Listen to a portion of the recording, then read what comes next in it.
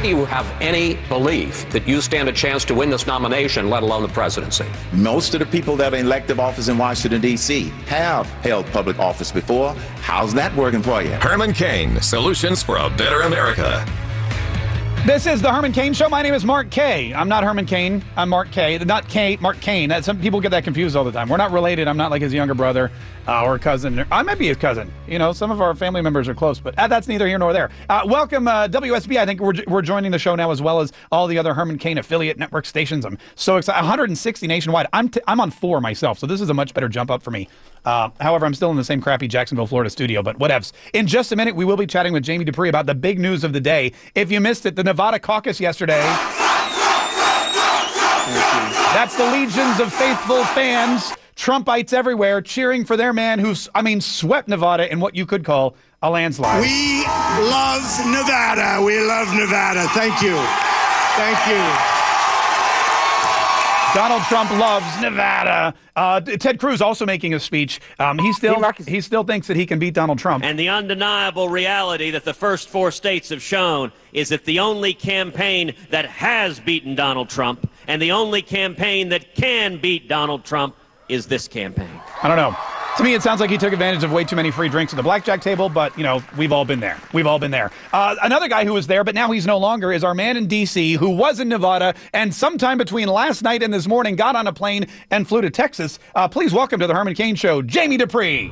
Breaking news every day with Herman Cain and the most connected man in Washington, Jamie Dupree.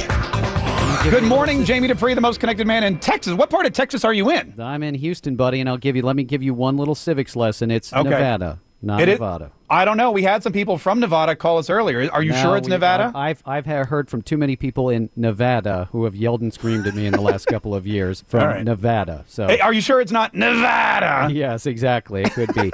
Look, all kidding aside, last night was a huge win for Donald Trump. What has everybody been saying for weeks? There's no way he had a ceiling of about 35%. There was no way he was going to get above that.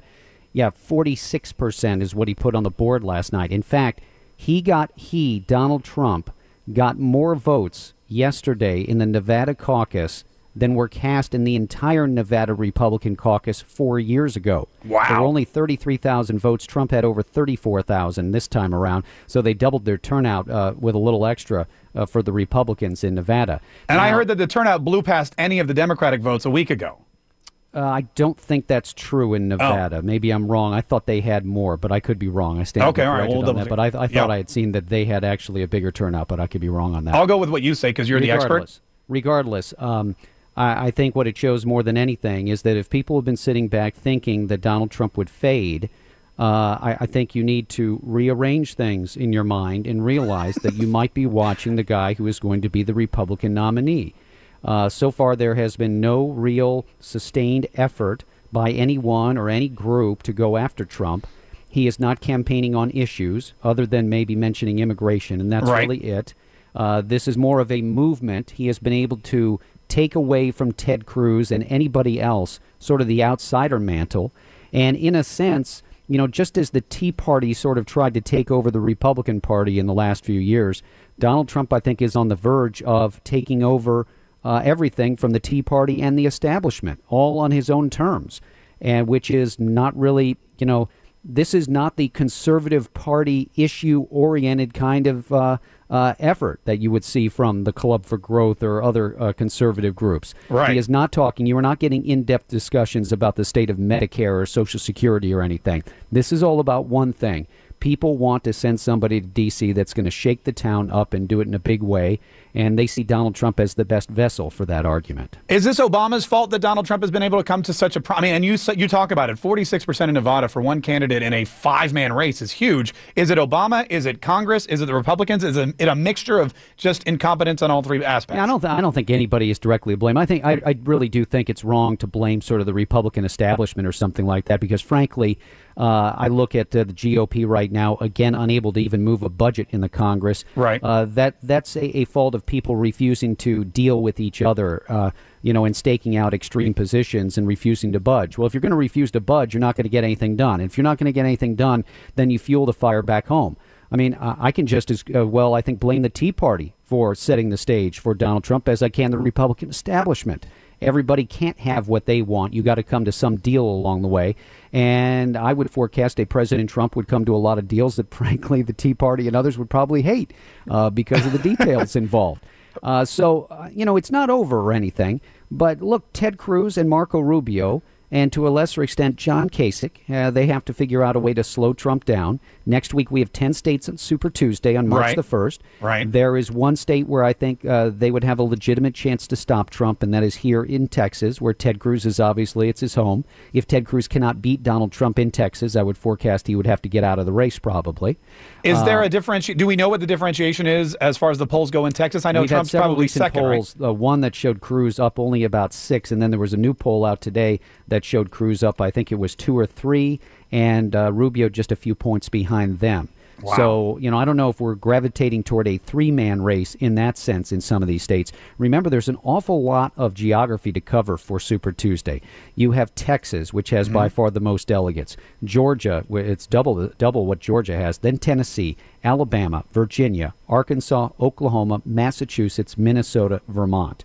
And again, I say, for those of you who insist on calling it the SEC primary, last I checked, Vermont, Minnesota, Massachusetts, Virginia, Oklahoma didn't play in the SEC. Yeah, they don't. That's just a minor point. So I think when you get down to it, there's a lot of places that you might be able to do something, but there's a freight train with a name on it that's got 5 letters that says Trump, and it's bearing down on everybody. And as of right now, nobody really has an answer. Now, technically, you can look at the delegate rules, and they are an extreme mishmash of proportionality. Right. If you can keep Trump from running away, then the delegates, it's sort of a muddle, though you do get an extra amount of delegates in some of the states for winning. But, Trump then just keeps adding and adding to his numbers. I can see why Marco Rubio and John Kasich want to stick around until March the 15th in their home states. But if by then they can't even win their home states, then I would think things would be over. Let's talk about Rubio, because Nevada was a lot of people saying his last best hope. In Florida, I don't know where that came from. I think that's frankly, I don't know. I've seen all this reporting recently that the Rubio people talked up winning out there. I was in Nevada. There was no chance Rubio had to win. But couldn't he have? He could have. I guess he was expecting to lose by less, is what they're saying. Well, maybe, but it's not the same as winning. I don't know. Let me put it this way: I don't know any political reporter worth his or her salt that would have written a story in the last couple of weeks that said Rubio was expected to win in Nevada. I don't know where that came from, because when I was in Nevada back in the end of last year, it was very obvious to me that Trump was the leader. It wasn't even close. So what is Rubio's chance? I mean, he went to bed last night in Nevada. He didn't even give a speech. Nevada, no, he did not. He did not go to bed in Nevada last night. He went. He had events yesterday in Minnesota and Michigan. He woke up today in Michigan, I believe. Oh, gotcha. So what is his path there, though, if there is one? Because Florida is not going to go to him either. If you look at the polls. Well, if you look at the polls, but time can change. Well, his path is the same as Ted Cruz. You got to try to pick up as many votes, many delegates as possible in the Super Tuesday states, and then there's another 5 states on the Saturday after that, and then there's March the 8th with even more. So, I mean, there's a lot of states out there, and then once you get to March 15th, then you start getting to the winner-take-all states. Right. And that's when, if you can win in Ohio or you can win in Florida, then you get the full boat of delegates. And, it is a risky strategy, but it is possible. But possible doesn't always win. Is March 15th a drop-dead date then for Marco Rubio? I don't know if it's drop-dead, but if you can't win your home state, I think the writing's pretty much on the wall. And if it's Donald Trump winning your home state at that point in time, then I think we know where the Republican race is going. And then that makes it a big day for John Kasich as well, if he loses in Ohio. Same thing. And Kasich last night, he picked up 1 delegate, even though he skipped Nevada. He's been doing the March 1st states the last couple of days. Now he's even going further than that. He's in Louisiana, which is, I think, the 5th, and he's in Mississippi today, which is the 8th. And so he's desperately trying to keep himself afloat all the way through the 15th. And look, you can fully understand. Cruz is not going to get out. He wants to be here for Texas next week. Right. Rubio's not going to get out. He wants to stick around for Florida on the 15th.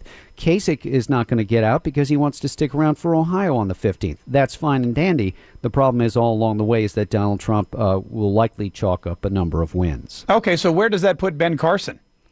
There's some rumblings that Ben Carson might get out soon. I still think if Carson gets out, that actually benefits Trump. I agree. Interviewed a number of people last week who were either Trump or Carson. And I've seen some polling data to back that up in a few states, too. So if Carson were to get out, there might be a few people that would stick with with Rubio, but I would think most of them would go to Trump probably. No, I mean he's the only other outsider left in the race. So if he leaves, you've got to see Donald Trump picking up a lot of those. If Marco Rubio gets out after the 15th, if Florida goes Trump and Marco Rubio, even if he doesn't get out, but it's clear that he's got to really seriously do some soul searching, the Republican establishment, I got to think they're going to Trump because they just are not fans of Ted Cruz. Is that what you see or hear? Yeah, but I don't think if Cruz can't win in Texas, then he's not alive after next Tuesday. So, I think the establishment has spoken very loudly by not doing very much at this point. Right. Because I still think they look at Trump as somebody that they can work with more than anything else. It may pain them to do that, but I think they see Trump as eminently somebody that can cut deals and that they can work with and survive. Now, there's a broader question. Some people say he would destroy the party in Congress. I'm not so sure I buy that, but we'll have to see what happens. To me, this is the experiment on a national stage with what we saw in Minnesota with Jesse the Body Ventura and in California with Arnold Schwarzenegger. Right. In fact, it was in Nevada a few months ago when I was covering a Trump rally and they were playing music at the end of the rally. And I stopped and thought to myself, where have I heard this before? And it was at a Schwarzenegger rally right before the recall election in 2003 in California. Right. And to me, it's very similar. A famous person who motivates a lot of interest simply by who he is, who talks a lot about changing the system and is sort of throwing the bums out and more.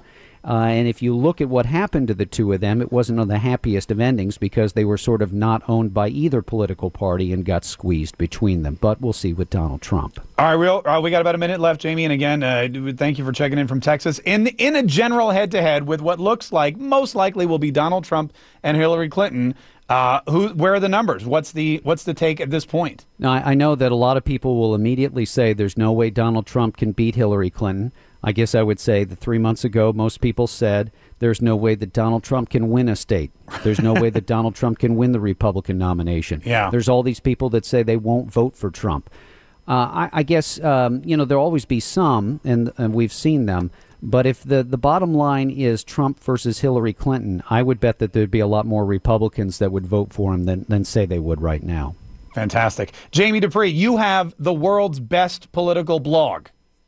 Thank you, sir. And even better, on Twitter, at Jamie Dupree today, you can see how my hotel reminded me where I was with the Texas-shaped waffle that I got to eat this morning for breakfast. That's fantastic. Do you pour hot sauce on that or syrup? Yeah, there was more than an ample amount of that off to the side. You are correct, sir, yes. And it's JamieDupree.com, right? JamieDupree.com. Check in for all the stuff behind the scenes, and we'll be on the road. I'm going down right now to a Ted Cruz rally in Houston and then a Marco Rubio rally later, and then tomorrow the GOP debate. It's Jamie Dupree in Texas. This is Mark Kaye for The Herman Cain Show. We'll be back in a minute.